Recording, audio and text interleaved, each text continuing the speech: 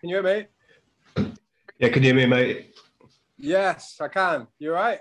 Yes, mate. Thank you for taking your time out, Greenie. Appreciate this. Nah, sorry, mate. I'm just thinking that I'm in a good position here with that window No, it should be. glaring in. No, it should be Trying to right, get in mate. the car. Yeah, it's okay. See you. All right. Yeah, right. Where are you Yeah. anyway, mate? I'm just at my house at the moment in Lincoln. So yeah, I've just been sort of keeping up with the fitness here and trying to tick over. So, how you been? All right? Yeah, good. Thanks, mate. Yourself? How have you Good, been doing? good.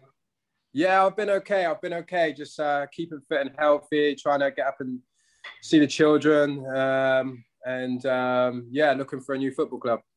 All right. Yeah, close to finding any yet, or you just? Yeah, I'm speaking to a couple of people. Like, there's nothing in stone, set in stone yet, but got another month, haven't we, or so till the season starts. So yeah. So at this stage of the season, obviously, without a club, like, is it just like you say, keeping yourself fit, just ready for a club that comes along for pre-season then? Yeah, basically, you just got the transfer market's been slightly slow anyway. With COVID and that, maybe not for Mansfield so much. I know they've made some very good signings, but yeah, and as a striker,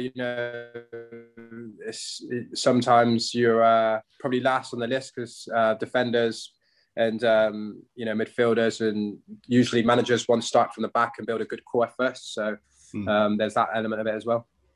Yeah, so before we get into your career about Mansfield as well as football, I believe you started out at Bristol City. How was that for you, Matt, at Bristol City? That was going back to Bristol City. I mean, I was a young boy, just a kid, desperate to be a professional footballer. It was a bit heartbreak when you're getting told when you're sort of just before YTS that you're too small. My dad at the time was 5'8", and they turned around and said if you're going to end up like that, you'll be okay. But I was a little bit of a later developer, and I ended up 6'1". So it was just really learning your trade and sticking at it really. Yeah, so obviously at that stage of your career, being told that, did that just more like motivate you to prove them wrong essentially then? Yeah, I've always been sort of highly motivated and always kind of had a dream of wanting to be a professional footballer. And, the teachers used to say to me in school, you're not going to be a footballer. I had a lot of probably people that were doubtful of me. And I guess that, that can send some people, off and make people lose focus, but I was adamant that I was going to work as hard as I can to have a career in the game.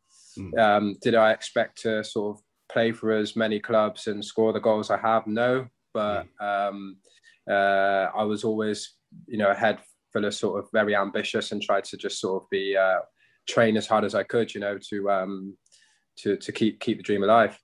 Sweet. So growing up then, Matt, who was your footballing idol? What player made you want to be a footballer? I had a few, to be honest.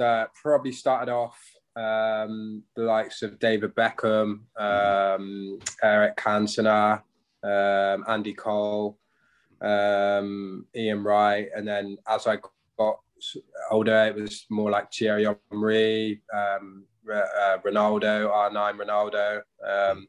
And I still look up to a lot of players now, So, yeah, you're constantly sort of changing with the game, I guess. And there's always idols out there that are at the top of their game. And, you want to be just, as much as you can like them as you can, as you can be, I guess.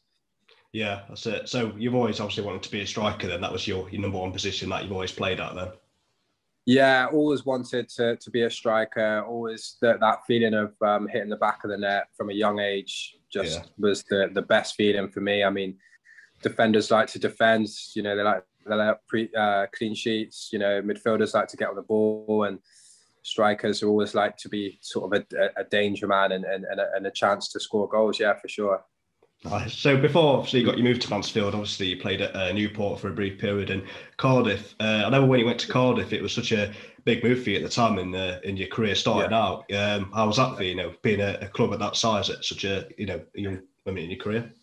No, you're completely right, and it's great that you sort of understand that. I mean, it was going from the Conference South at the time, and playing in front of sort of 500 people a week to, being sold to Cardiff, and then all these big names and big players, and then all of a sudden you're getting your debut in front of a packed Ninian Park at the time.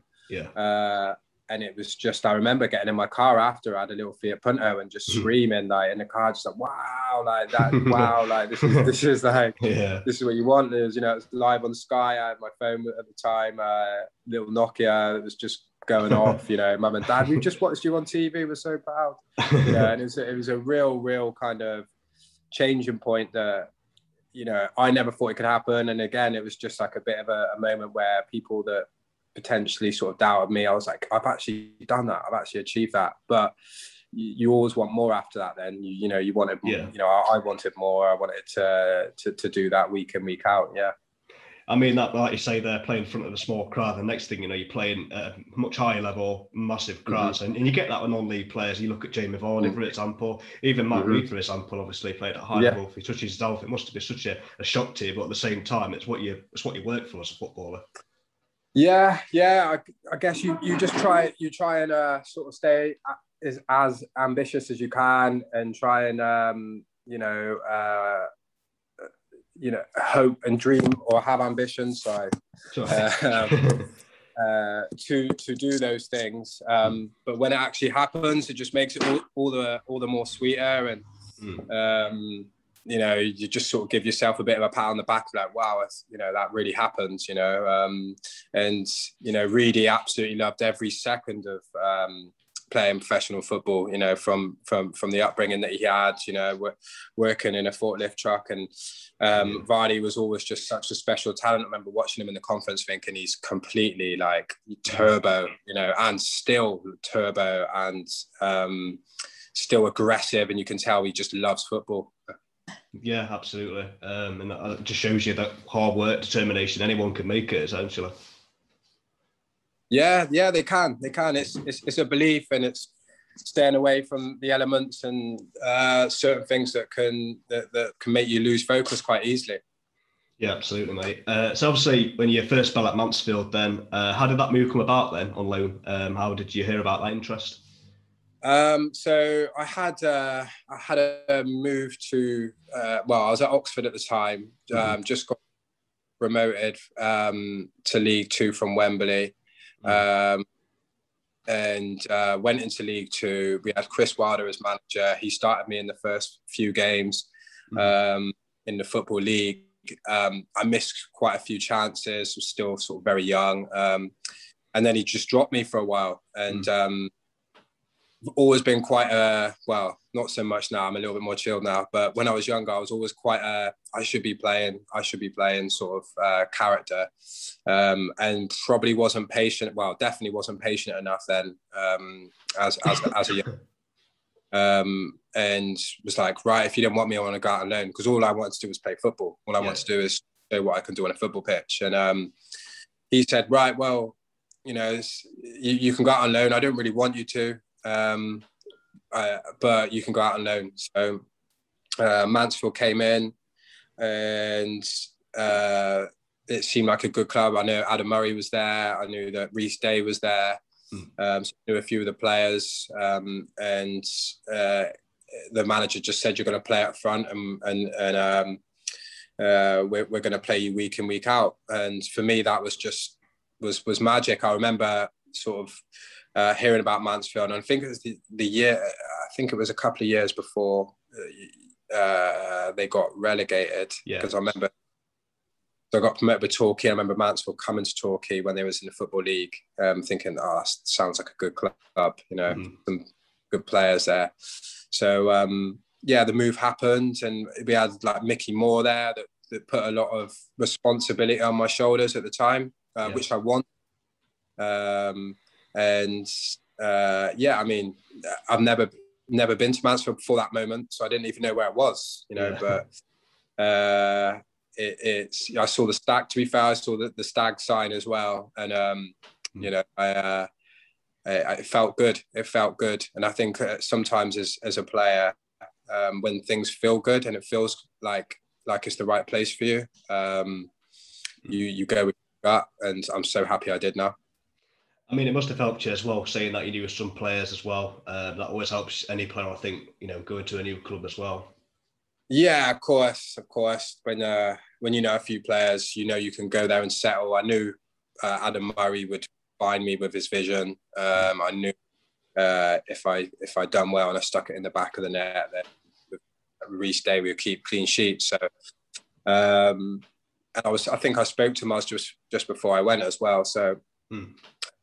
It was quite easy to settle in there, which is sometimes hard to do at football clubs. Yeah. And I managed to do that. What was your first impressions of Mansfield when you came? Because obviously you said that you didn't know where Mansfield was or anything. What was it? First impressions when you came to Mansfield? I came in and I obviously saw signs for Mansfield as I was coming up the motorway. Took off and then. Started coming down Nottingham Road, and then you sort of see the stadium. Yeah. And then I sort of felt good, like started getting butterflies really when I saw the stadium, when I was coming down sort of Nottingham Road, and I was like, oh, this is exciting. And then your head's spinning turning around, wow, this is what it's like around here. And and then pulled up to the stadium, see that big stand there, and you're just like, wow, this is where I'm going to be playing. This is who I'm going to be playing for now. Yeah, it was like kind of like that really. I mean, like I said, I played for Newport in the Conference South, so I was and played a lot of non-league football before that. So it was just a huge opportunity.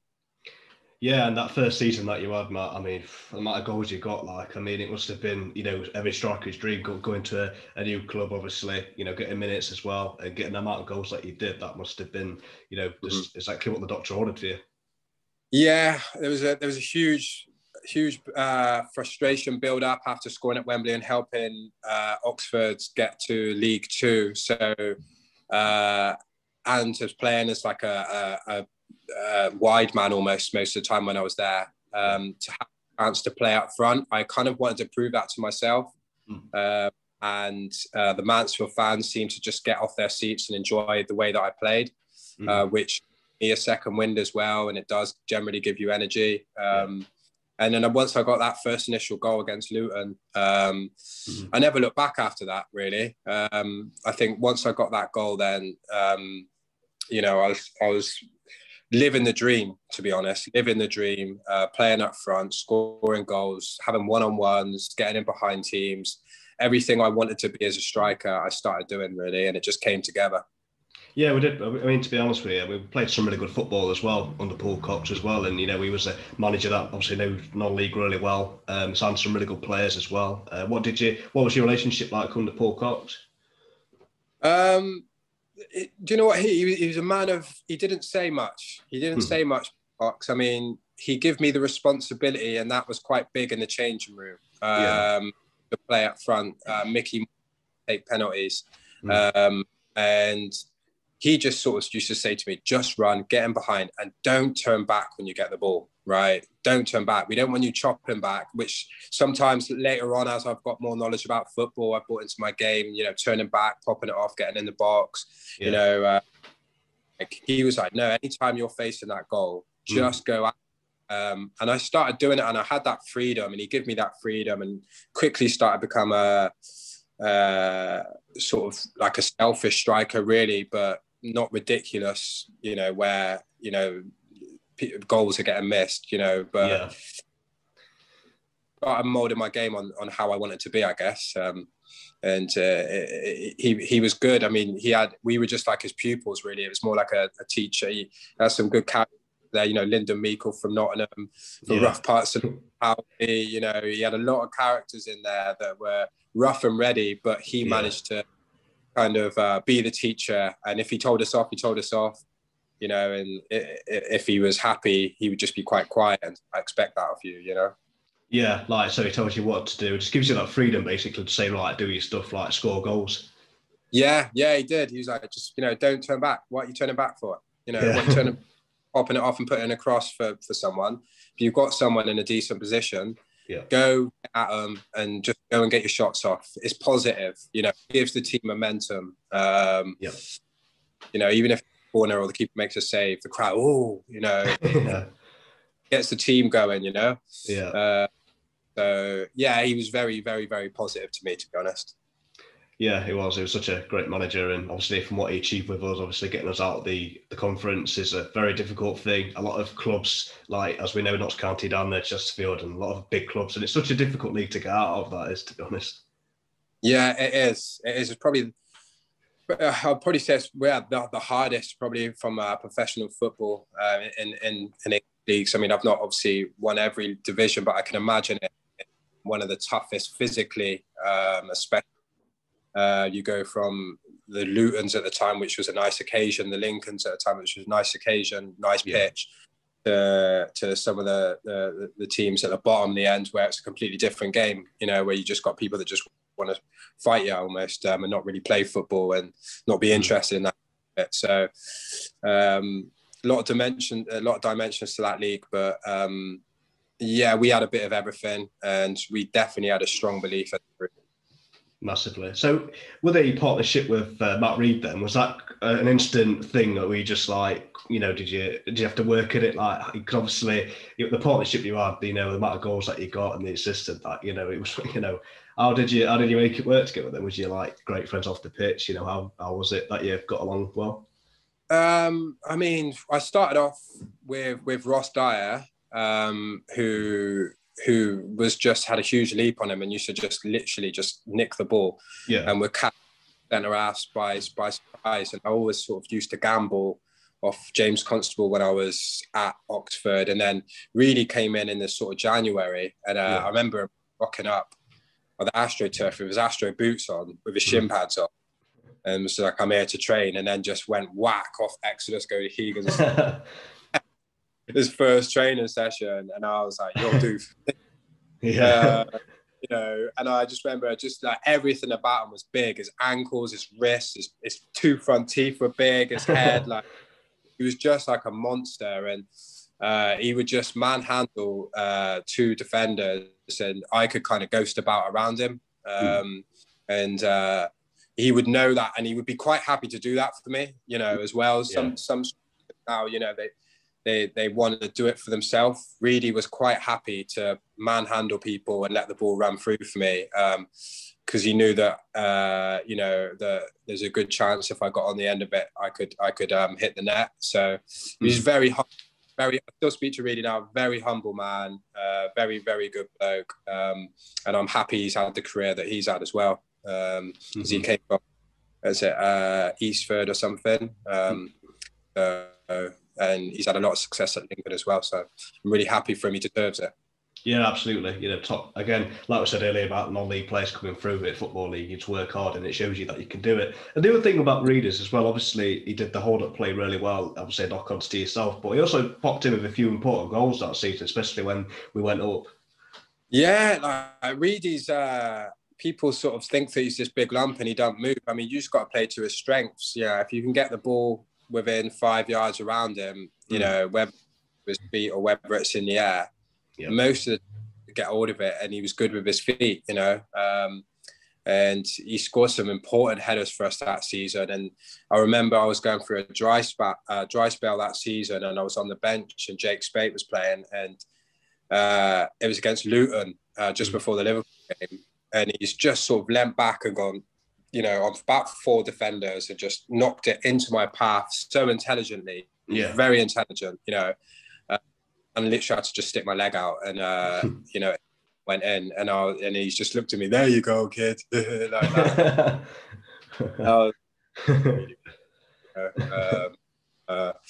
Yeah, true gent, and you know, definitely better than probably what people give him respect for, definitely.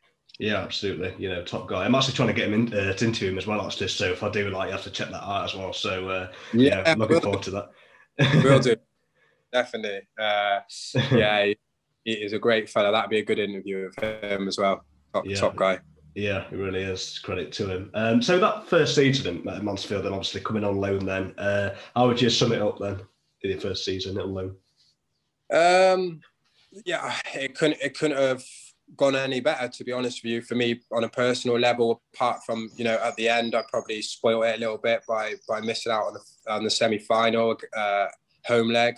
But in terms of goal scoring, you know, I had a right back in Luke O'Neill that just, you know, he was just unbelievable technique and where you put it in the channels and put me through on goal. And that was like, you know, magic for me. And it was absolutely brilliant. I mean, 30 goals. I mean, any striker now that's scoring 30 goals is really relentless. And, you know, that is probably my mentality at the time. You know, it was really relentless mentality to hit the ball in the back in any way, shape or form. And it was definitely to the most enjoyable seasons, 100% that I've in my. Yeah, absolutely, Matt. You know, obviously 30 goals for yourself, personal point of view, like you say, that's what any striker obviously wants to do, was to get the maximum amount of goals. But even though we did fall short that season, at the end of the season, it was still a massive improvement from where we have been in the conference at that time. So it was such a positive that, you know, to be honest.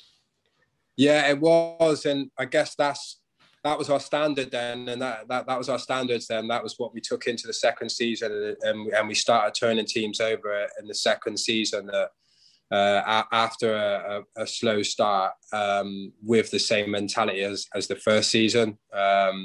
Once we got back in our role again and our sync together, it was almost like we expect to win. You know, we expect in every sort of game, and that's the theme when you're fighting for promotion. That you've got a team that go into every game patient, expecting to win, playing to their strengths, even when you go 1-0 down, it not affecting you too much, you know.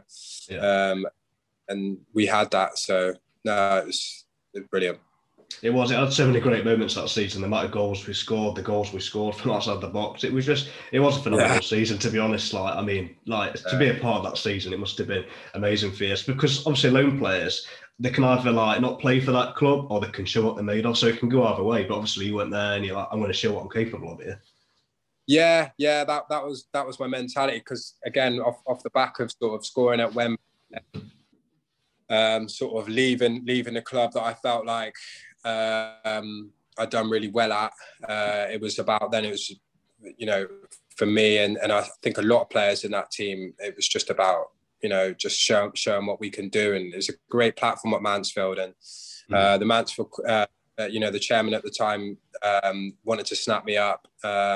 And I was really comfortable. They put me in a lovely environment and a lovely flat, and looked after me, and I felt loved as well. So then that's when you feel like that as a striker and you're settled and you've got a team that believes in you, you perform the best of your capabilities. It's definitely a season I'll always relish, for sure. So when the move became permanent to Mansfield, then was it such an easy decision to say, right, I want to be here? Oh yeah, it was. You know, you always, as a player, you always want to go somewhere where you're loved and you're made to feel welcome.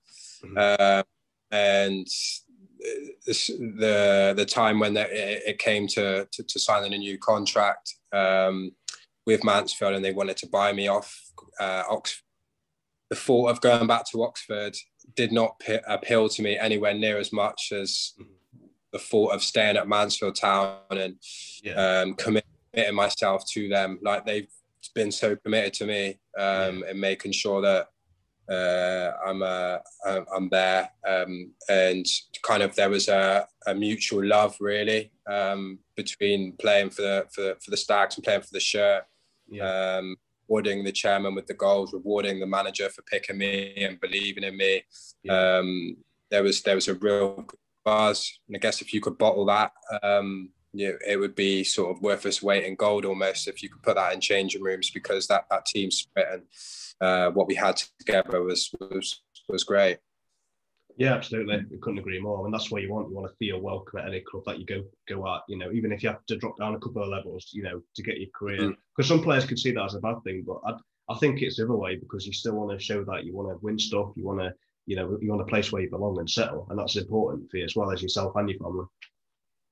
Yeah, it is. I mean, football sometimes goes the other way. I've been in positions where I've gone out on loan, or I've been clubs, and you're made to feel welcome, but your form might not be good enough.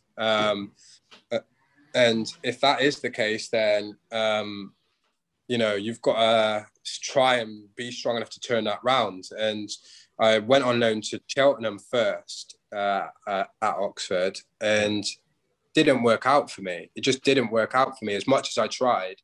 Yeah, it didn't work out for me. So but it worked out the second time that I went out on loan to Mansfield. So that's football. It's just about not trying not to get too high and not too low.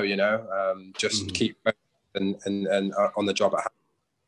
Yeah, that's it. That's what you can do. But obviously, that second season, when you signed permanently, should I say?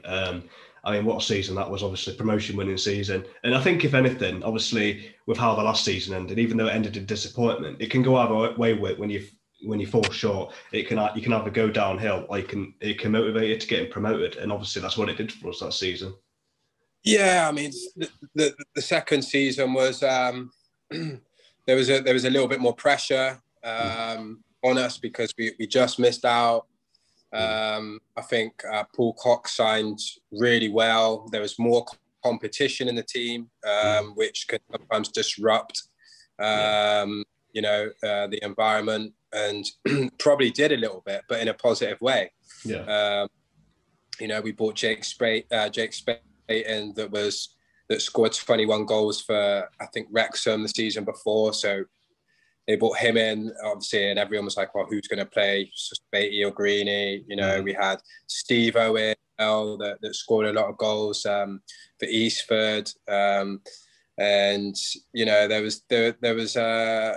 was players there that, and then really as well. So there's players there where all of a sudden, competition was on. Yeah. But I was sort of always like, well, I've done well last season, so I deserve to play. Yeah. And sort of Coxey told me straight away, like, listen, no, it doesn't work like that. Whoever's scoring is playing. Yeah. And I was like, what? But all that I've done last season, Yeah. I look back on it sometimes, it's funny, but yeah. And straight away, I had to sort of feel the sort of the strong hand of football and of management, which was, listen, you're not in form, you're not playing. Spatey's in form, he's playing. Yeah. Which kind of I sort of maybe took quite personal a little bit, but at the same time just got on with it, kept working hard, kept staying out, doing my finishing, kept practicing, sharpening my tools. And then I think I scored a few goals at the start, maybe 4, and then the rest of the season. And then I scored against Luton. It was the game before the Liverpool game. Yeah. And then, I think I was, member obviously scored against Liverpool. And after that, then, I never looked back, really. That was a real special moment for me to score against Liverpool. Completely changed my mindset and give me complete belief in my abilities to play a Premiership team and to score and be unlucky not to get something out of the game. As a team, we all, I know you're sort of talking to me and it's my interview, but we all played really, really well that game. And we all played well for the rest of that season, to be honest. Lyndon was just unbelievable. He was, such a tricky winger and unplayable at times. And again, completely unselfish. You would go past 3 players and go, there you go, Greeny. Do you know what I mean? It's all for the call still. After that, I think we had a draw against Kidderminster and just went on an unbelievable run. Yeah, it was after that Liverpool game, like you say. But prior to the Liverpool game, we had that really good cup run, obviously. So you got through that Lincoln 2 leg. That was so nerve-wracking, that game was. I mean, that must have been a nerve-wracking game. Obviously, got Liverpool at home, potentially on the card. So that must have been a massive game before that game. Yeah, I know. Again, like another hero, Louis Briscoe, like comes up with the goods, against against it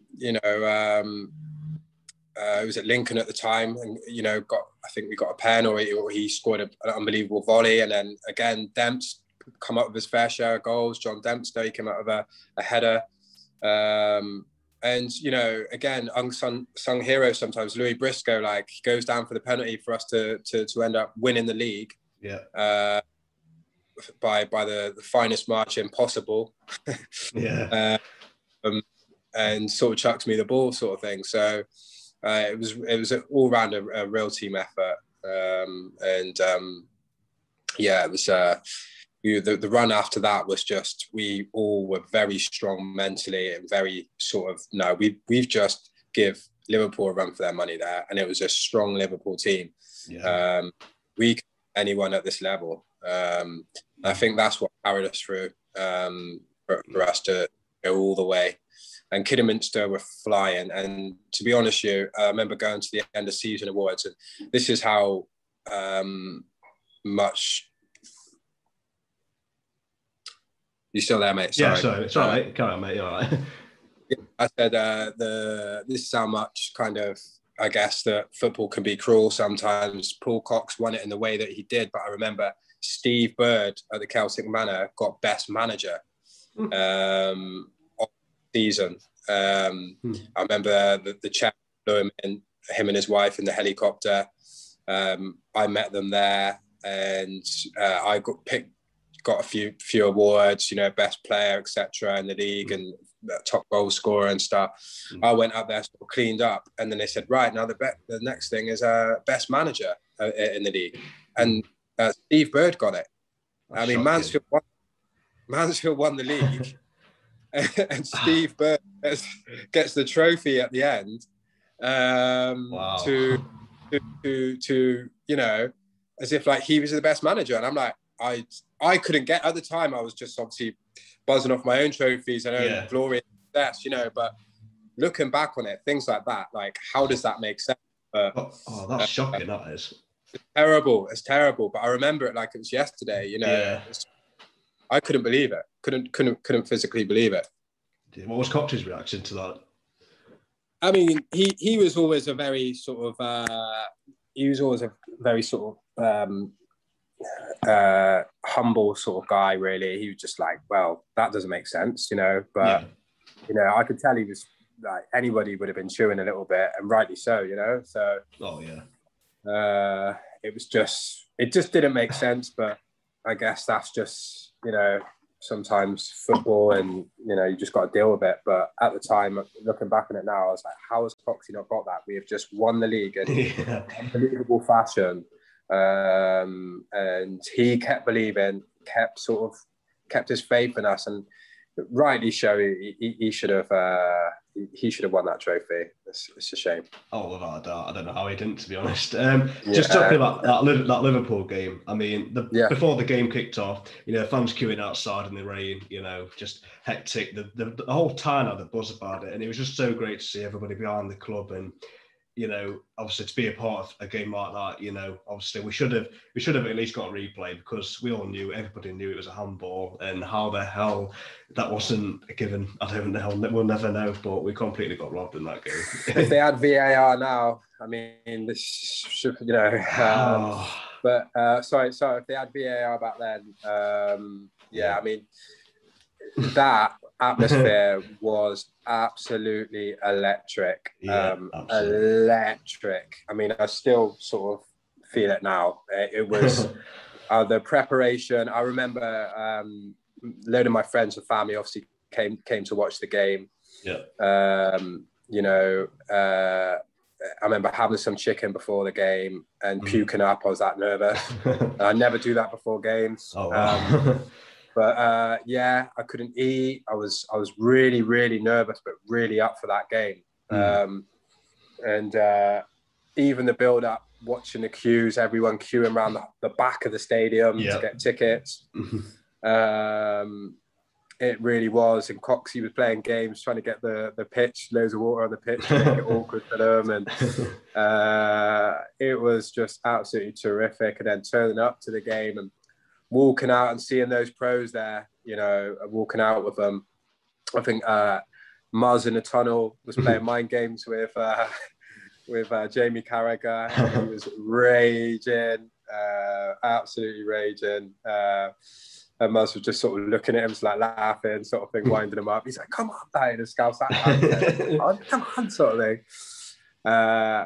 And then we went out, and I think we were wowed by him for the first 20 minutes, completely wowed by him. I mean, I think they kept, it felt like 20 minutes they kept the ball at the start of the game. Yeah. And I just thought to myself in that moment, if this is what Premier League football is like, then wow, where, you know, it was just really sort of took us back because we couldn't play our game. It was too easy for them. Yeah. I think at the moment we sort of, I remember X passing me the ball and me turning and getting a sort of a bit of a pot shot off outside the box. I think the moment we hit them sort of clean and had a shot on goal, they stepped back a little bit then. And then that's when we smelt blood. And that's what we were great at in that team. Yeah. As soon as we smelt a little bit of fear in another team, we all stuck our chest out and was like, right, okay. And then, you know, we did. And second half, we were pretty much dominated the game, to be honest with you. Yeah. And obviously then the Suarez handball, which, you know, to be fair to Maz, he's an honest kid. You know, he's a very honest kid. And the way he come out and said, that's a handball, the ref, the lino, no one to see it. You know, it was such a shame because it would have just been unbelievable to go back to Anfield and play that game again. And we almost did right at the very end, even when the luck was against us. So, you know, again, shows the sort of fighters we had in that team.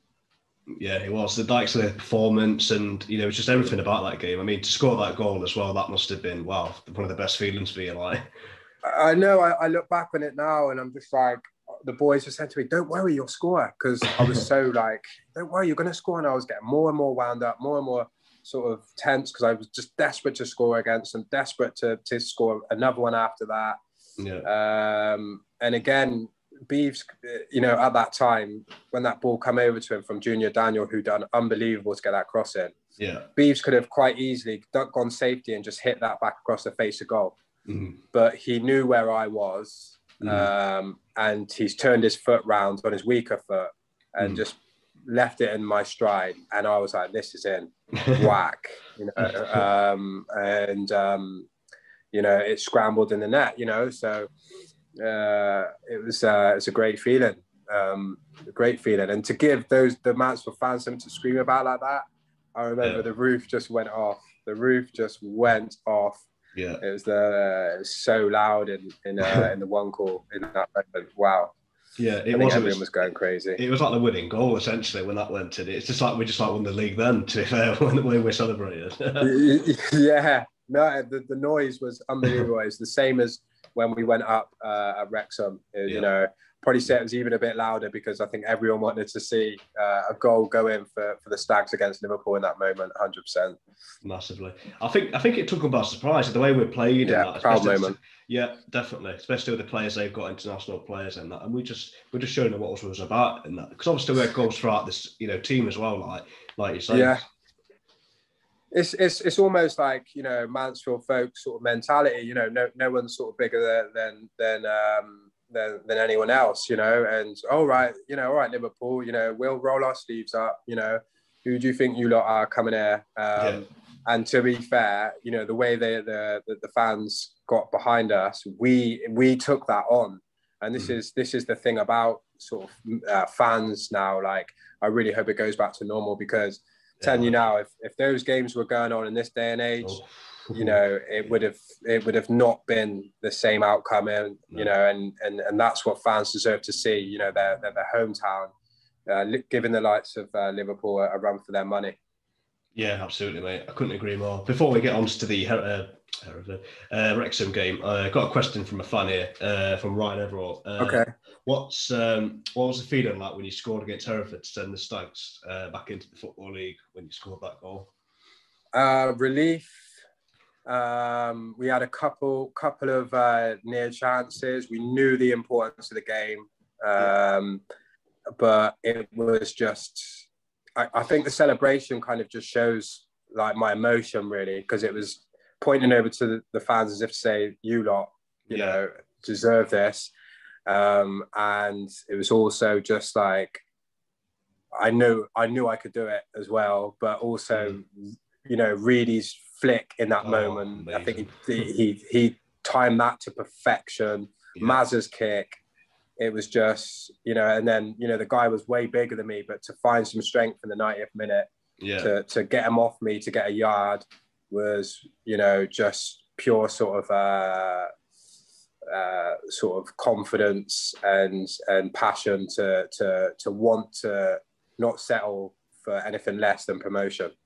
Yeah, I mean, what was it like beforehand going into the, you know, in the dressing room before? What was Coxey saying to you? Like, you know, what was the team talk before it? We were nervous because we let ourselves down against Braintree. Braintree was almost our banker, and we went 1-0 up in that game. And we let ourselves down because we started playing Braintree's game and started fighting and getting into their mucky football kind of way, really. And then they scored it late on that minute. I mean, I remember being in the change room after Braintree, and everybody looked like we've just lost the league. We've just lost the league, and we carried that into the Hereford game. That's why we went 1-0 down. We were all, well, a lot of people were nervous, very nervous.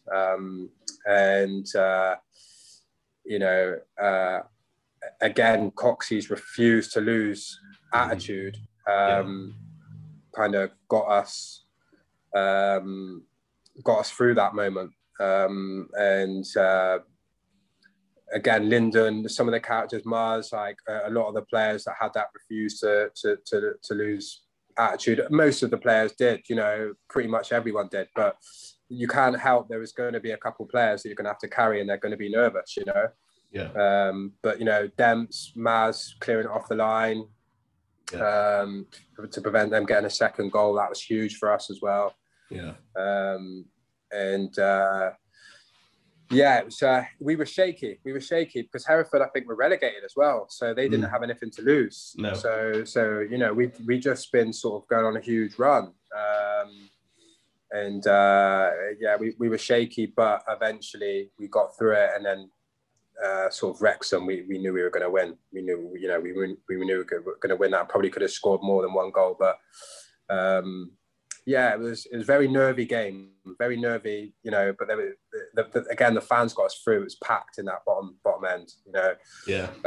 But I think the fans were a little bit nervous as well, especially when we went 1-0 down, you know. So it felt a little bit eerie and a little bit kind of, it could go either way here. And then people were hearing that everyone had their radios on. Oh, Kidderminster are winning. You know, just, I think we heard that on the pitch as well. We had the Hereford fans that were just like trying to burst our bubble. I think that was my celebration when I scored the first one. It was just like, don't try and burst our bubble. You know, it was a swing up to them, really. So, it's great. It was one of them, right? It's like it's never the easy way. There's always an Oxford time way. We always do things the hard way. It's always been the same, and it's still the same. It was so nothing simple, but it's pure entertainment, isn't it? You know, and that's why we love the game. That's probably why it lives in all our hearts now. It's one of the very, very special moments, and you know, I'm just proud that I could be part of that and help the club and give that sort of love back to the fans, because they showed me that. So you know, it's a precious moment in my heart for sure. Absolutely. And that Wrexham game, obviously we knew we was up, and to score the penalty, especially at home as well, to celebrate in front of the fans. I mean, that must have, you know, just a well-deserved, you know, season for us all, because everybody played such a big part in that season. It was amazing to do that in front of the home fans. Yeah, I think everybody was there. Everybody's ready for Mansfield to go back into the Football League. You know, those days, you know, I think the chairman wasn't there for years and years, so it's all quite new to him. So, so for him to sort of have that sort of success and see how many, you know, fans and bring like so many people together like that, it was great. You know, for everyone really, but you know, again, everyone turned out, everyone was at the game. Mansfield's back in the Football League, and this is where the town needs to be. So it was great to again to be part of that. And that moment, I think it was just sort of relief really when that penalty went in, because it's easy to miss a penalty. Oh, yeah. The keeper knew where I was going. I've gone that way probably the majority of the season. I knew I had to hit it flush. Yeah. I knew I had to be committed to it. I remember Steve and Briscoe coming up to me after I took it and went, "I would not have wanted to take that, mate." I would have not wanted to take that penalty. I'm sorry, mate. I wouldn't have wanted to take that. That was a huge penalty in our season, and I was at that point. To be honest with you, I was that confident in my abilities that I look back on it now, and I'm like, wow, like that takes some sort of some confidence to step up and do that. But at the time, I had no doubt I was going to score, and I had no doubt that I was going to score a couple of goals against Hereford. Mm-hmm. Yeah, that's it. And like you say, you've been involved in some promotion teams yourself, and that's a big thing, like you said, their confidence. And when you've got that confidence, it just makes it so much more easier. Instead of just being nervous and think, oh, which way shall I go? And that's when teams usually, just obviously fail. Yes, it's easily done. Football's changed a lot. It's a lot more technical now. It's a lot more structured, and it can be overcomplicated sometimes. It can be overcomplicated sometimes. So going back to the raw basics of it sometimes is important, and that's sort of playing in the other half and hitting the back of the net. And keeping it out the other end, and we were able to do that, and we had players that were willing to do anything to make that happen. Again, Luke Jones, like what a colossal, centre half that would put his head in front of pretty much anything. So. Yeah, it was a brilliant team, to be honest, and a brilliant changing room as well. Brilliant changing room. Everyone was very humble, but after games, Linda would just get the music on, Big X would be head spinning and on his back and stuff. So it was funny. It was funny times. Yeah, I mean, Big X, especially with the throw-ins used to do, that must have been amazing just to be on the end of them. Yeah, it was. You always believe something could happen. It's the way he used to. But he used to train for it. This is what some people don't understand. He was in the gym. He used to do his extras to, be able to throw the ball as far and as flat as he could. So, it was those sort of weapons in a team. You see them to this day. To be honest with you, they're still effective. Yep. We had quite a lot of moves off Coxey that he used to train to do. He'd be like, X, throw it here. You stand somewhere else. X, can you throw it here? Yeah. X, can you throw it just here? And he would, he would just sort of like mix up his throws to make it awkward for defenders. Yeah, there was always like a plan B with Coxey as well. Like you just start to get different teams. You've got to play certain a different way to combat that. Yeah. He always used to say, no matter what, never be like a soft touch. Always I want to see a tackle. I want to see us and the next man going for it as well. And then picking him up, and then we're on the front foot here. Let them know they're in the game. Yeah. And teams didn't like that, and some teams just used to fold straight away, and then we'd bully them. Yeah, that's it. You've got to be tough, haven't you? Essentially, you've got to show, right, this is what we're doing. We're going to beat you, and we're going to be tough against you. Like. Yeah, 100%. Football is a physically demanding game. I've got scars all over my body, over my face and stuff. I've been doing it for so long. Being competitive, and if you're not willing to be committed, then you won't last long. That's it. You've got to be ready for that challenge. So shortly afterwards, obviously, got promoted. Obviously, your Birmingham City move came about. How did that move came about then? Birmingham City. Again, I look back on it now, like, I don't regret anything about my career, but I look back on it and essentially the way that Mansfield played that season when they went into League Two, if I would have stayed, I think we would have got promoted again with the players that we had, and they all just missed out on the playoffs that season as well. But anyway, like I had you know, as you do when you're hot and you're scoring goals, a lot of different voices and a lot of different people in my head, and you know, had an opportunity to better myself and play for a championship club. The chairman was sort of that made me an offer that probably wouldn't exist in football these days, and I had to sort of turn that down to go and play in the championship, you know. That was what I really wanted to do. My dreams were to try and go to the championship, and you never know, you could go to the Premiership, you know. That was what my dreams were to go and do. And I went to Birmingham. I went training for a week there, which was probably a bad mistake because it probably devalued me a little bit in terms of it made other clubs hold out and see what Birmingham's opinion was of me. But I trained really, really well. Scored some goals, was playing with some big names, and loved the taste of playing on heated pitches and water bottles brought out to you and the luxuries you get at those levels. Just thought to myself, well, you know, they offered me a good contract and wanted my family to move down to Birmingham. And I guess, purely ambition. I had to take the opportunity, and I went with my ambition and a chance to go and better myself and compete with international players.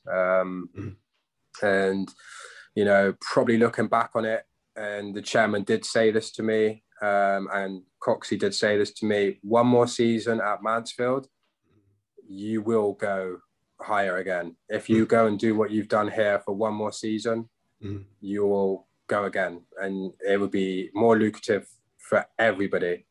But again, agents, different mentors and people in your ear and this, that and the other. It's a lot as a young man. This is why people are sort of talking about it now a little bit more with pressure and things like that in football. It's a lot to sort of handle, and it's a big decision to make. But I made at the time a decision that I thought was the best one.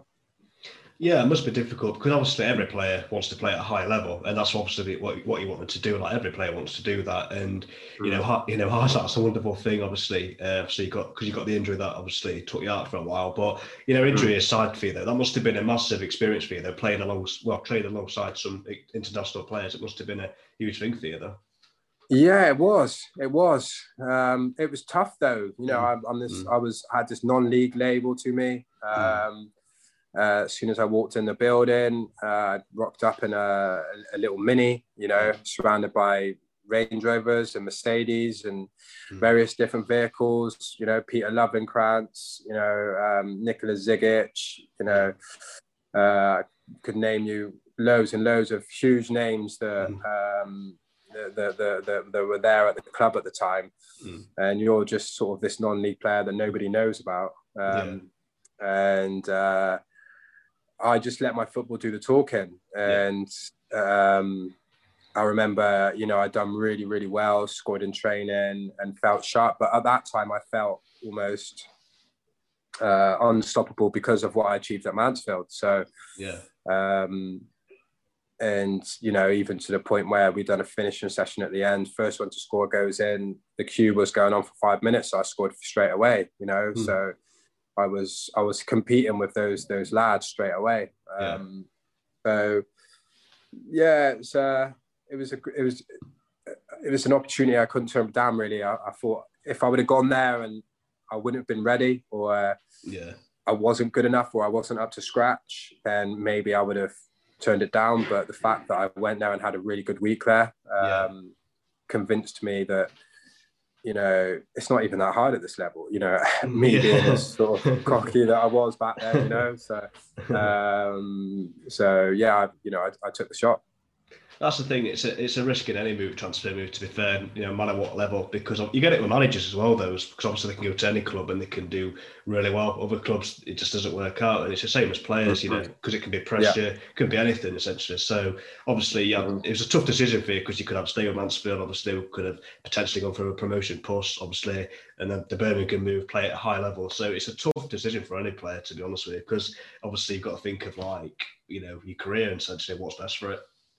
Yeah, it is. It is a tough and I don't know a tough decision, and I know players get a lot of stick for leaving clubs, and I guess people have just got to put themselves in that position, and you just got to look at it from a point of view of chance to be playing in front of 30,000 fans at St Andrews, playing against the likes of Watford and scoring against the likes of Leicester City at the Walker Stadium. It was an opportunity that I really wanted at that time of my life.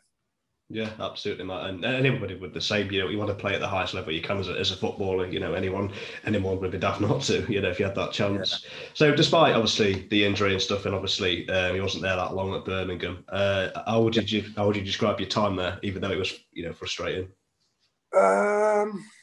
Started off great.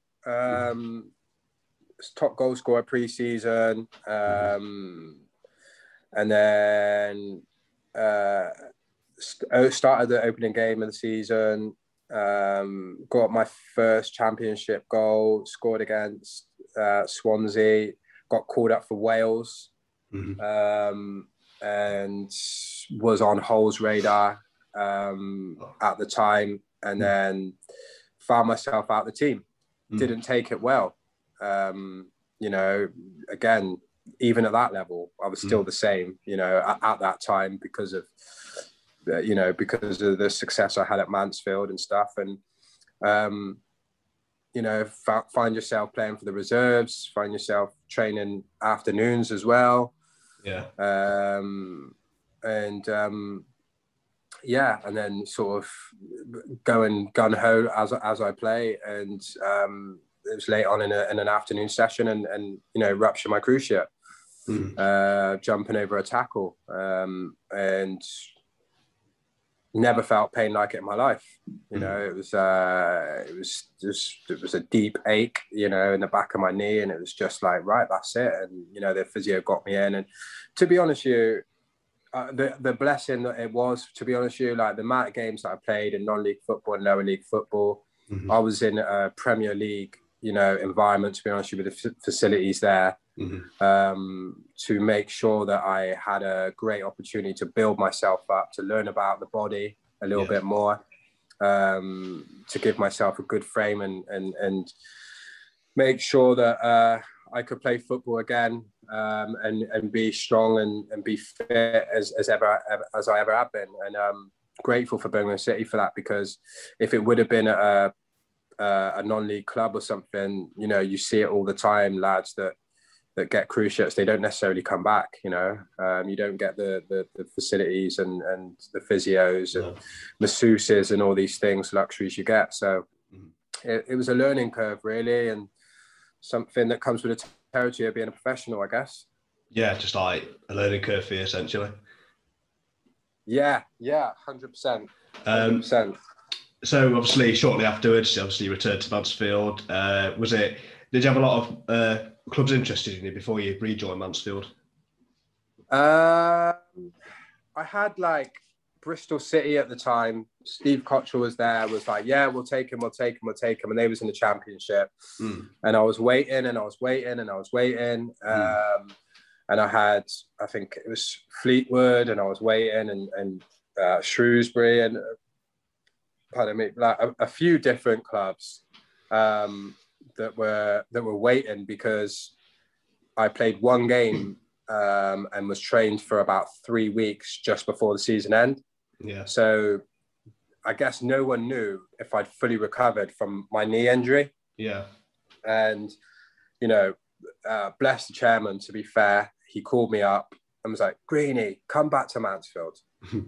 And I was just like, right, okay. He was just like, made me an offer. He said, "Come back home. Come on. I don't care if you play 2 games and you break down again. I'm not bothered. I want you back here, and I'll look after you." And at that time, to be honest with you, I just wanted to be loved. I've been sat on the sidelines for 14 months, going through intense rehab, not being able to kick a ball. All I wanted to do was play football. And my kind of, after I left Birmingham, because the manager at the time, Gary Rowett, he said, "Listen, we're not going to give you a contract. We're not sure if you're going to break down again and something might happen to you." And that was really, really sad for me, because I worked so hard to get fit. And I'd done well when I came back, and I scored in the game, the only game I played. So I was like, I've grafted for 14 months to get another contract, and now you're saying that I can go. Like, it was really sort of soul destroying almost that I wasn't going to get another opportunity at Birmingham City after I went there with huge ambitions. So when the chairman sort of called me, and Adam Murray was calling me as well, saying, "Come back, like, listen, I'm going to play you, mate. You'll play every game. We know you still got it. We'll get you fit, and we'll get you game ready." Again, I was just in a situation with, emotionally kind of a little bit shattered, and probably self-esteem very low. I wanted to hear those things from a manager and a chairman, and I knew that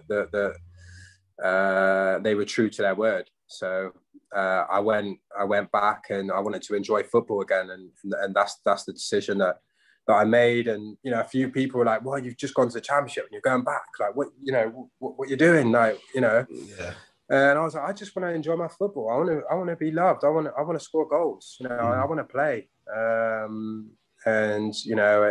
came back, and I think we just missed out on the playoffs in the first season, didn't we? So it was it worked out a good decision, I think.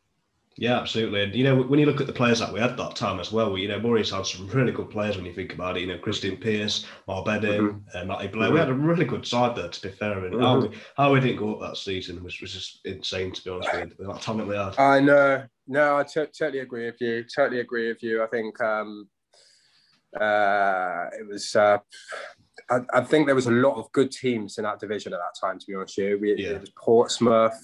Some really, really, I know Portsmouth were in that, and I named, 2 or 3 more. I think there was, Plymouth, and some really big clubs in that level at that time. And I think that's the reason why we probably didn't go up. Definitely.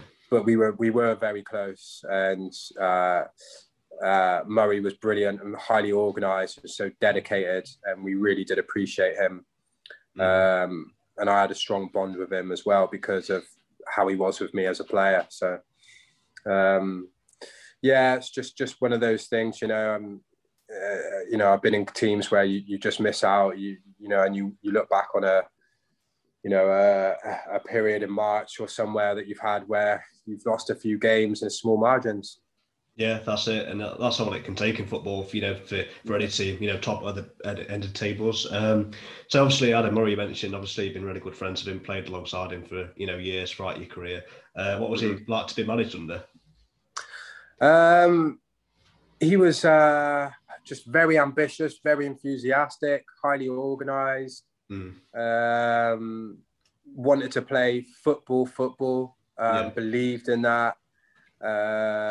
Completely had the players' attention. Everyone really sort of loved his man management because he was very sort of intimate and careful with everyone's needs. Not every player is the same. Everybody's different. Do you know what I mean? It could be a big centre half that needs to kick up the ass. There could be a striker that needs a cuddle. It's just you've got different characters, but he quickly got that and identified that, and he was inventive. He was willing to learn and try new things, and he's done really well now at Barnsley, and I'm really happy for him because you know, he deserved that. He's a real football man through and through.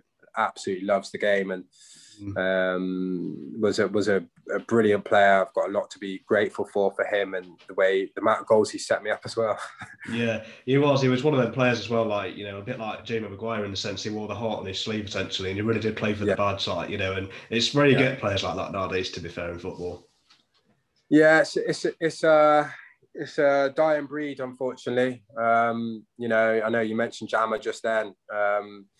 He's such a passionate player. I mean, for a guy his size to be giving big Akinfenwa a hard time, I mean, you know, it shows shows how much passion and heart he's got. So it's you know, it is a dying breed, but you know, you do get them, and I'm sure you know, the new manager Nigel Clough now will make sure that he's got a few of those players in the team moving forward for sure. Yeah, speaking of that, obviously players you probably know, obviously Tommy Grimsby, obviously Roland Menayase and Sean Elliott Hewitt. So they're two players. They obviously I know. Romain, a great athlete, and hopefully he's got a great future. You know, he's got the attributes to go higher. And well, you know, I'd say you're in for a treat with Elliott Hewitt, because he really is a Rolls Royce. He's got great composure on the ball. He's very competitive, and he's absolutely rapid as well. Deceivingly, let me tell you. So, and he does it right. He's a great pro. He's got a lovely family. He lives just around the corner from me, to be honest. He does it right. He lives right, and completely dedicated to football. And that's what you want to know when you're going to watch your Stags on the pitch, for sure. Yeah, that's all anybody wants, isn't it? Players that you can rely on, essentially, to be honest. So obviously, Adam Morris' departure obviously was a shock, and it was a disappointment because, you know, it did build a good team, but obviously football, as we know, is a results-based business, and, you know, that's obviously football, sadly. What was your reaction to that news? Was it a shock to the players? How did you and the players react to it? I think, like obviously you hear like talks and rumors that a new manager could be coming in. I was quite happy and content. I loved Mars and loved playing for him personally. But you know, there's if things aren't going as well early stages in a season, then when you've got a chairman and a board with as much ambition as they do have, I guess, you know, they were going to make a decision, and they did, and they wanted someone in with more experience than Mazza, and they made that decision between themselves. And you know, I can't question that. You know, they're ambitious businessmen at the end of the day, and they're used to success, and they demand it. So if things aren't going as well as they want it, they're going to make decisions. Yeah, that's just like, say, football for you. You know, obviously owners, like everybody wants that. So obviously, like you say there, Steve Evans, ambitious manager, you know, 9 promotions on his CV. You know, what was your first impressions of Steve Evans? Because it's always, everyone's always have different opinions of him. What was it like for you personally and the players? I don't know if I should answer that question, to be honest. So it's uncensored in that.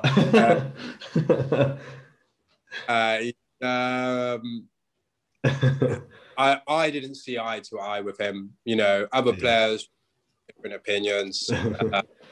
But what he was is a gent, you know, and you can't take it away from him. He was a gentleman.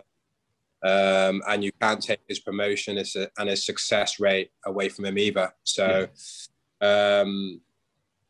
it just happened to be that it was just bad timing for me, and it was something that the club, the board, the fans were happy with. And, you know, like I said, he was a gent at the end to me, and I can't really say much more than that, I guess. Yeah. So was it one of them, like, you just obviously you didn't say eye to eye, like you said. So obviously when in that season, then was it just so frustrating to play in? Because obviously when a manager and player don't see eye to eye, you just don't really feel like yourself. So is that what it was like feeling? Yeah, it was just basically he. Yeah, I mean I've achieved a lot at Mansfield, you know. I achieved a lot of time there, and I guess it was always slightly threatening that someone with that sort of power and success is at the club, and they, you know, I had friends there that maybe most clubs players wouldn't have, and things like that, and you know, he wanted that baby completely to himself, you know, and rightly so. He's a manager, you know. It's you know, their heads are on the chopping board. To be honest with you, they've got to take the pressure. They've got to pick the teams. They've got to, you know, pick a style and pick the players. And at the time, I was still fairly young, and I didn't take it well, I guess, but I remained a good pro and done what I was told. And you know, got a couple of goals towards the end, and sort of kept my mouth shut and got on with it, you know. And he was very, very unfortunate the second season. Yeah, that's it. So just going back with Murray as well, it's just popped in my head now. But you know what really did struck out for me with Adam Murray's was the derby games against Notts County, like both of them. Just talking about the first one against when we obviously played them off the park at their place 2-0. You know, obviously, you remember before the game, I think it was Noble that had that interview about the players, and there was obviously Adam Murray was saying that he played that before the game to motivate you, like, and boy, did it show on that. Oh, well, to be fair to Mars, like, he was, he had the passion, he could share the passion inside him, and you used to look at him like a captain, you know, a leader of men. And when he would be, you'd know about it, and he would be, you know, completely, you'd know where you are with him. But when he was passionate and when he wanted to make sure how much he wanted to win something, that energy to go into you as well. And it was little things like that as a manager that he used to do. Like, listen, look what this, you know, I can't swear, but look what he's doing. Yeah. I'm not having that here. Absolutely. But first one to go through him, can have a day off on Monday. Just like, and he was playing with pure fear at Noble. I remember looking into his eyes, he looked like a scared rabbit. He knew we was all out for him. And that was the theme. And he used to wind me up. He used to wind me up before the game sometimes, and take me off on my own and show videos of me as well. And make me really confident. He's like, I've made this for you. Come here. Come and watch this. So I've made this for you. And it would just be like a song and loads of my goals and stuff. He's like, you know, that's why I went out there today. All right, kid. And I'm like, all right, Gaffer, you know. So again, like, he knew how to look after his players. And I remember the Notts County games. I remember I was well up for them. And I remember, like, they can easily be very sort of edgy and, you know, full house, and, you know, and both teams are happy with going in at 0-0. I was just desperate to get a goal in against them, just to get, you know, like, fans up, and just be like, listen, there's only one team in Nottinghamshire. We dominated on that, and that's just what we did. With, like, obviously, I can always remember that. Obviously, we just obviously all over the pitch, and, you know, defensively as well. I can always remember because Brian Jensen was in goal at the time. You know, it was all chanting "beast." It was great. Yeah, I know. He is a beast as well. Beast of a man. Great times. I remember when my little man was in the crowd as well. One of the Notts games. You know, it was an absolute electric atmosphere, and even he brings that now to this day. Just, I remember that goal, that, you know, this volley and this shoot down and this, that, and the other. So immensely proud. And the second one, obviously 5-0 at home. God, again, it was just amazing. That 7-0 altogether when you think about it. You know, just again, that must have been another electric game to be a part of as well. Like, you know, just phenomenal. Yeah. It was. Well, we were just, again, we just had a mentality. We would just take the ball by the horns. Notts County were away. They were tentative. They knew, you know, they probably had bigger names than us, to be honest with you, in their team. Yeah. But we had a bigger heart. And we knew that as soon as we went 1-0 up, 2-0 up, we knew that they would rumble. He then with our fans as well, screaming their heads off. They were like, "What is going on there?" Like, you know, we're way off it. Like, you know, they've done us. They're a kipper. Yeah, I can remember obviously getting in the opening goal to that. But what really stood, well, the whole thing stood out. But one thing that really did stand out was Matty Blair's run for the assist on that goal was just sublime. That. Yeah. To be fair to Matty Blair, he's a great pro, and he's always been an absolute thoroughbred, to be honest. And yeah, this is why he's still playing in League One now for Cheltenham, and still making those runs and still playing at right back. You know, he's. Again, it's just the adrenaline. You know, there's something about Stags fans when they're there in full force and they believe in their team and they really get behind them. You know, and I hope you this season and really unite together like you did for us boys when we was there. It's great to be part of. It's absolutely brilliant. It is. It really is. And like you said earlier on, you know, as soon as we get fans back in as well, get every place rocking. Like, you know, that's what's missing football. Yeah, certainly it is. You know, definitely not enjoyed the last sort of couple of seasons. You know, for various reasons, but it's been hugely missed in football. It's just not the same game. You know, when fans are giving you their energy and showing their passion. It takes you and makes you do, you know, things that you didn't even know you could do. Yeah, just it spurs you on as well. You know what I mean? When you're a goal down, if that's what I mean, it gives you that incentive. Just say if you're knackered, and it just gives you that extra energy, like the fans. Definitely, yeah. It's so true. You know, your legs might be saying no, your mind might be saying you're tired, but if you got a load of fans going, you know, you just go out the window. You know? So yeah, it's very important in football. Yeah. So just ask a couple of questions here, Green. Obviously, the release from Stags, was it one of them you saw it come in, or what was? How did that come about then? Or did you expect it, or was it still a bit of a shock to you, even though you didn't get along with Evans? Or yeah, he pretty much had a conversation with me in January, saying that. A couple of clubs have made some bids for me. Would I be interested? I just turned around and said no straight away. And he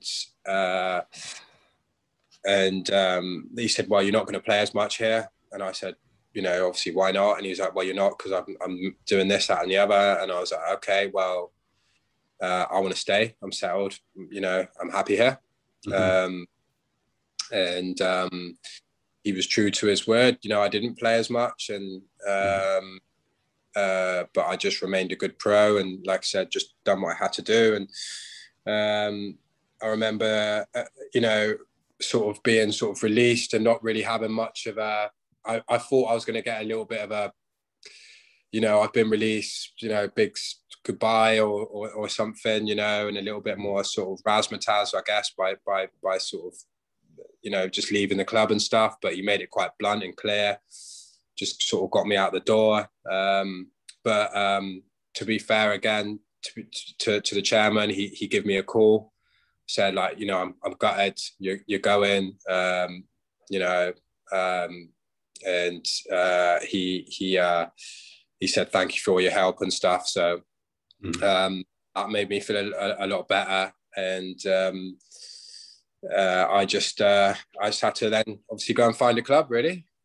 Yeah, and it is a shame because obviously I know managers are like that. You know, there's obviously when somebody comes in, they'll either say if you're a part of their plans or not. That's football and management. Mm-hmm. But, you know, it's just like, it frustrated us fans as well, because obviously, I think it was previous, the following season, I think it was, he just left halfway through the season to Peterborough. So he kind of did the same to us as well. And it's just like, you know, you're going to promise this, and he just wanders off, like, you know, and that just sums up the guy, to be fair. To be honest with you, it does. I think, you know, without sort of saying too much, I guess that is football. But yeah, I was frustrated, as everyone else, for Mansfield Town in that moment. But, you know, again, that's football, so you just can't take it too personally. You've just got to kind of go again. You've got a great manager now who's got loads of experience, had a fantastic career. You know, your time will come, you know, and hope, you know, more than likely it'll be this season. So, you know, with every door that shuts, another one opens. Hope so, Matt. Hope so. But, you know, to be fair, obviously, since your stag's release, obviously, you had really good career at Lincoln City. You did really well there, and you know what Lincoln did as well. Obviously, the FA Cup run that they had, promotion, you know, and you know Danny Cowley. I know we have banter with Lincoln and stuff like that, but like the achievement that Danny Cowley, well, the Cowley brothers did for Lincoln was, you just can't look past that, really. So credit to them. Yeah, to be honest with you, he was the best person that I needed for my career at that time. He took me to a different level, fitness-wise, mentally-wise. He made me feel very welcome. I had Big Reedy there. Yeah. I had players there that were the same sort of ambition as what I was. The manager, he himself is highly ambitious, very much like Murray in his one-to-one sort of skills. And he's not just a man that's had a good football career.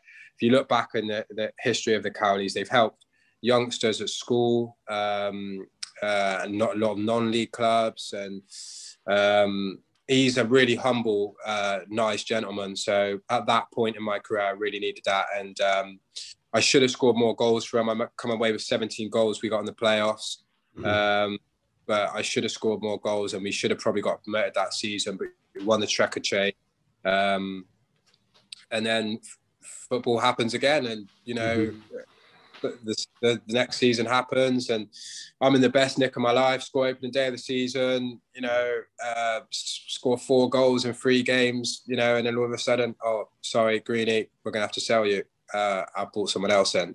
Oh, what do you mean? I've just bought John Akindian. Oh, I'm ready to score you 28 goals this season. Like, you know, like, you kidding me? Like, you've got me finely tuned. I'm ready to go. I've had a good season. Better again. Nah, we need to make some money. We need to finish the training ground. What can you do? So that's it. So Salford. Yeah, it's crazy, to be fair, because obviously, like you say, you get yourself in good condition, you're scoring goals, you're banging form, and the next thing you know, well, we don't need you now, and that must be such a kick in the teeth for you, that really. Yeah, I just don't. I just understand football now. You just can't take these things too personally. You've really, really, really got to sort of be thick-skinned in that respect, you know. And as I've got older, I have mellowed out a lot now. And now, whoever's playing in my position, I want to do well, you know.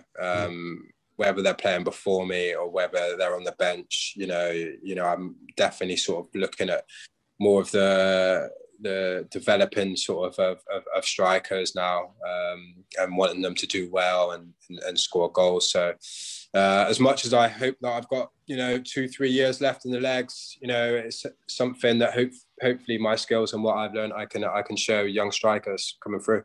Yeah, hopefully, like I say, you've got the experience, Matt, and you play for a lot of clubs, so obviously, if you keep, you know, playing, see why not.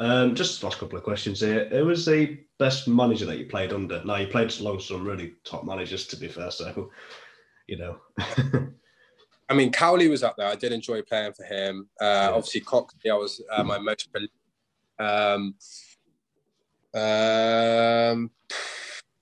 I mean, I really liked Lee Clark at Birmingham. He was a nice guy. I'd probably say, just because of my goal record, I'd probably have to say Coxey. I mean, and as far as managers go, he had 3 training sessions in his locker. But yeah, I guess it was my most prolific time. I did like Graham as well at Salford. I thought he was a really nice guy as well. Yeah, there's all you look at it and you look at your best form, I guess, and you just got to give that that's your best manager.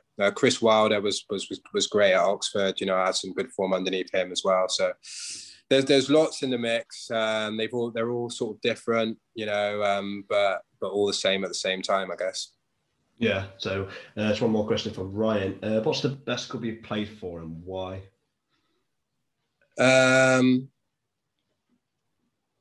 Obviously, he wants me to say Stags, doesn't he? Yeah, well, Stags fan. Yeah, so he's like. My place will always be in my heart as Stags, but the best club, being completely honest with you, would probably be Cardiff City.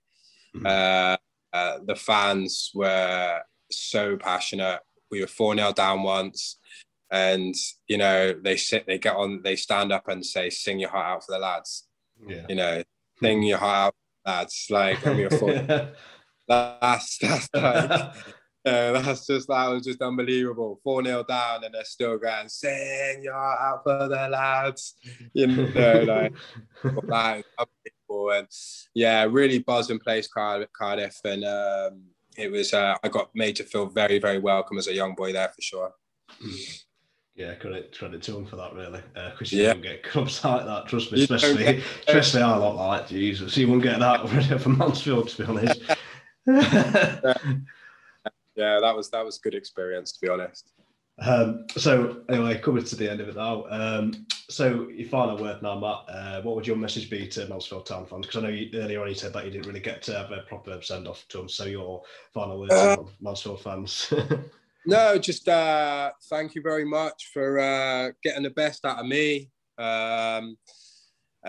Everything that I achieved on the pitch was back to use, and you give me that energy, that confidence to go and do the things that I done on the pitch, and you deserve the success just as much as anyone else at the club and myself, because when you get behind the team, it really does make good things happen on the football pitch. So thank you for everything. And like I said, always have a place in my heart. And I really, really hope that, you know, you get some more success because you deserve it for sure. Thanks, Matt. Really do appreciate you taking your time out of your evening. And wherever you end up in your career, you know, whatever level or whatever you decide to do, just best of luck to you, mate. Because you was part of like such an amazing team that took us back to the Football League, the goals, and like I say, just a complete legend, mate. You know. Much appreciated. It will always be fond memories when it comes to the Stag. Always be fond memories. Okay. Yeah. Cheers again, mate. Matt. Really appreciate this. Like. No worries. Top man. You have yeah, you take care, mate. Bye-bye. Cheers.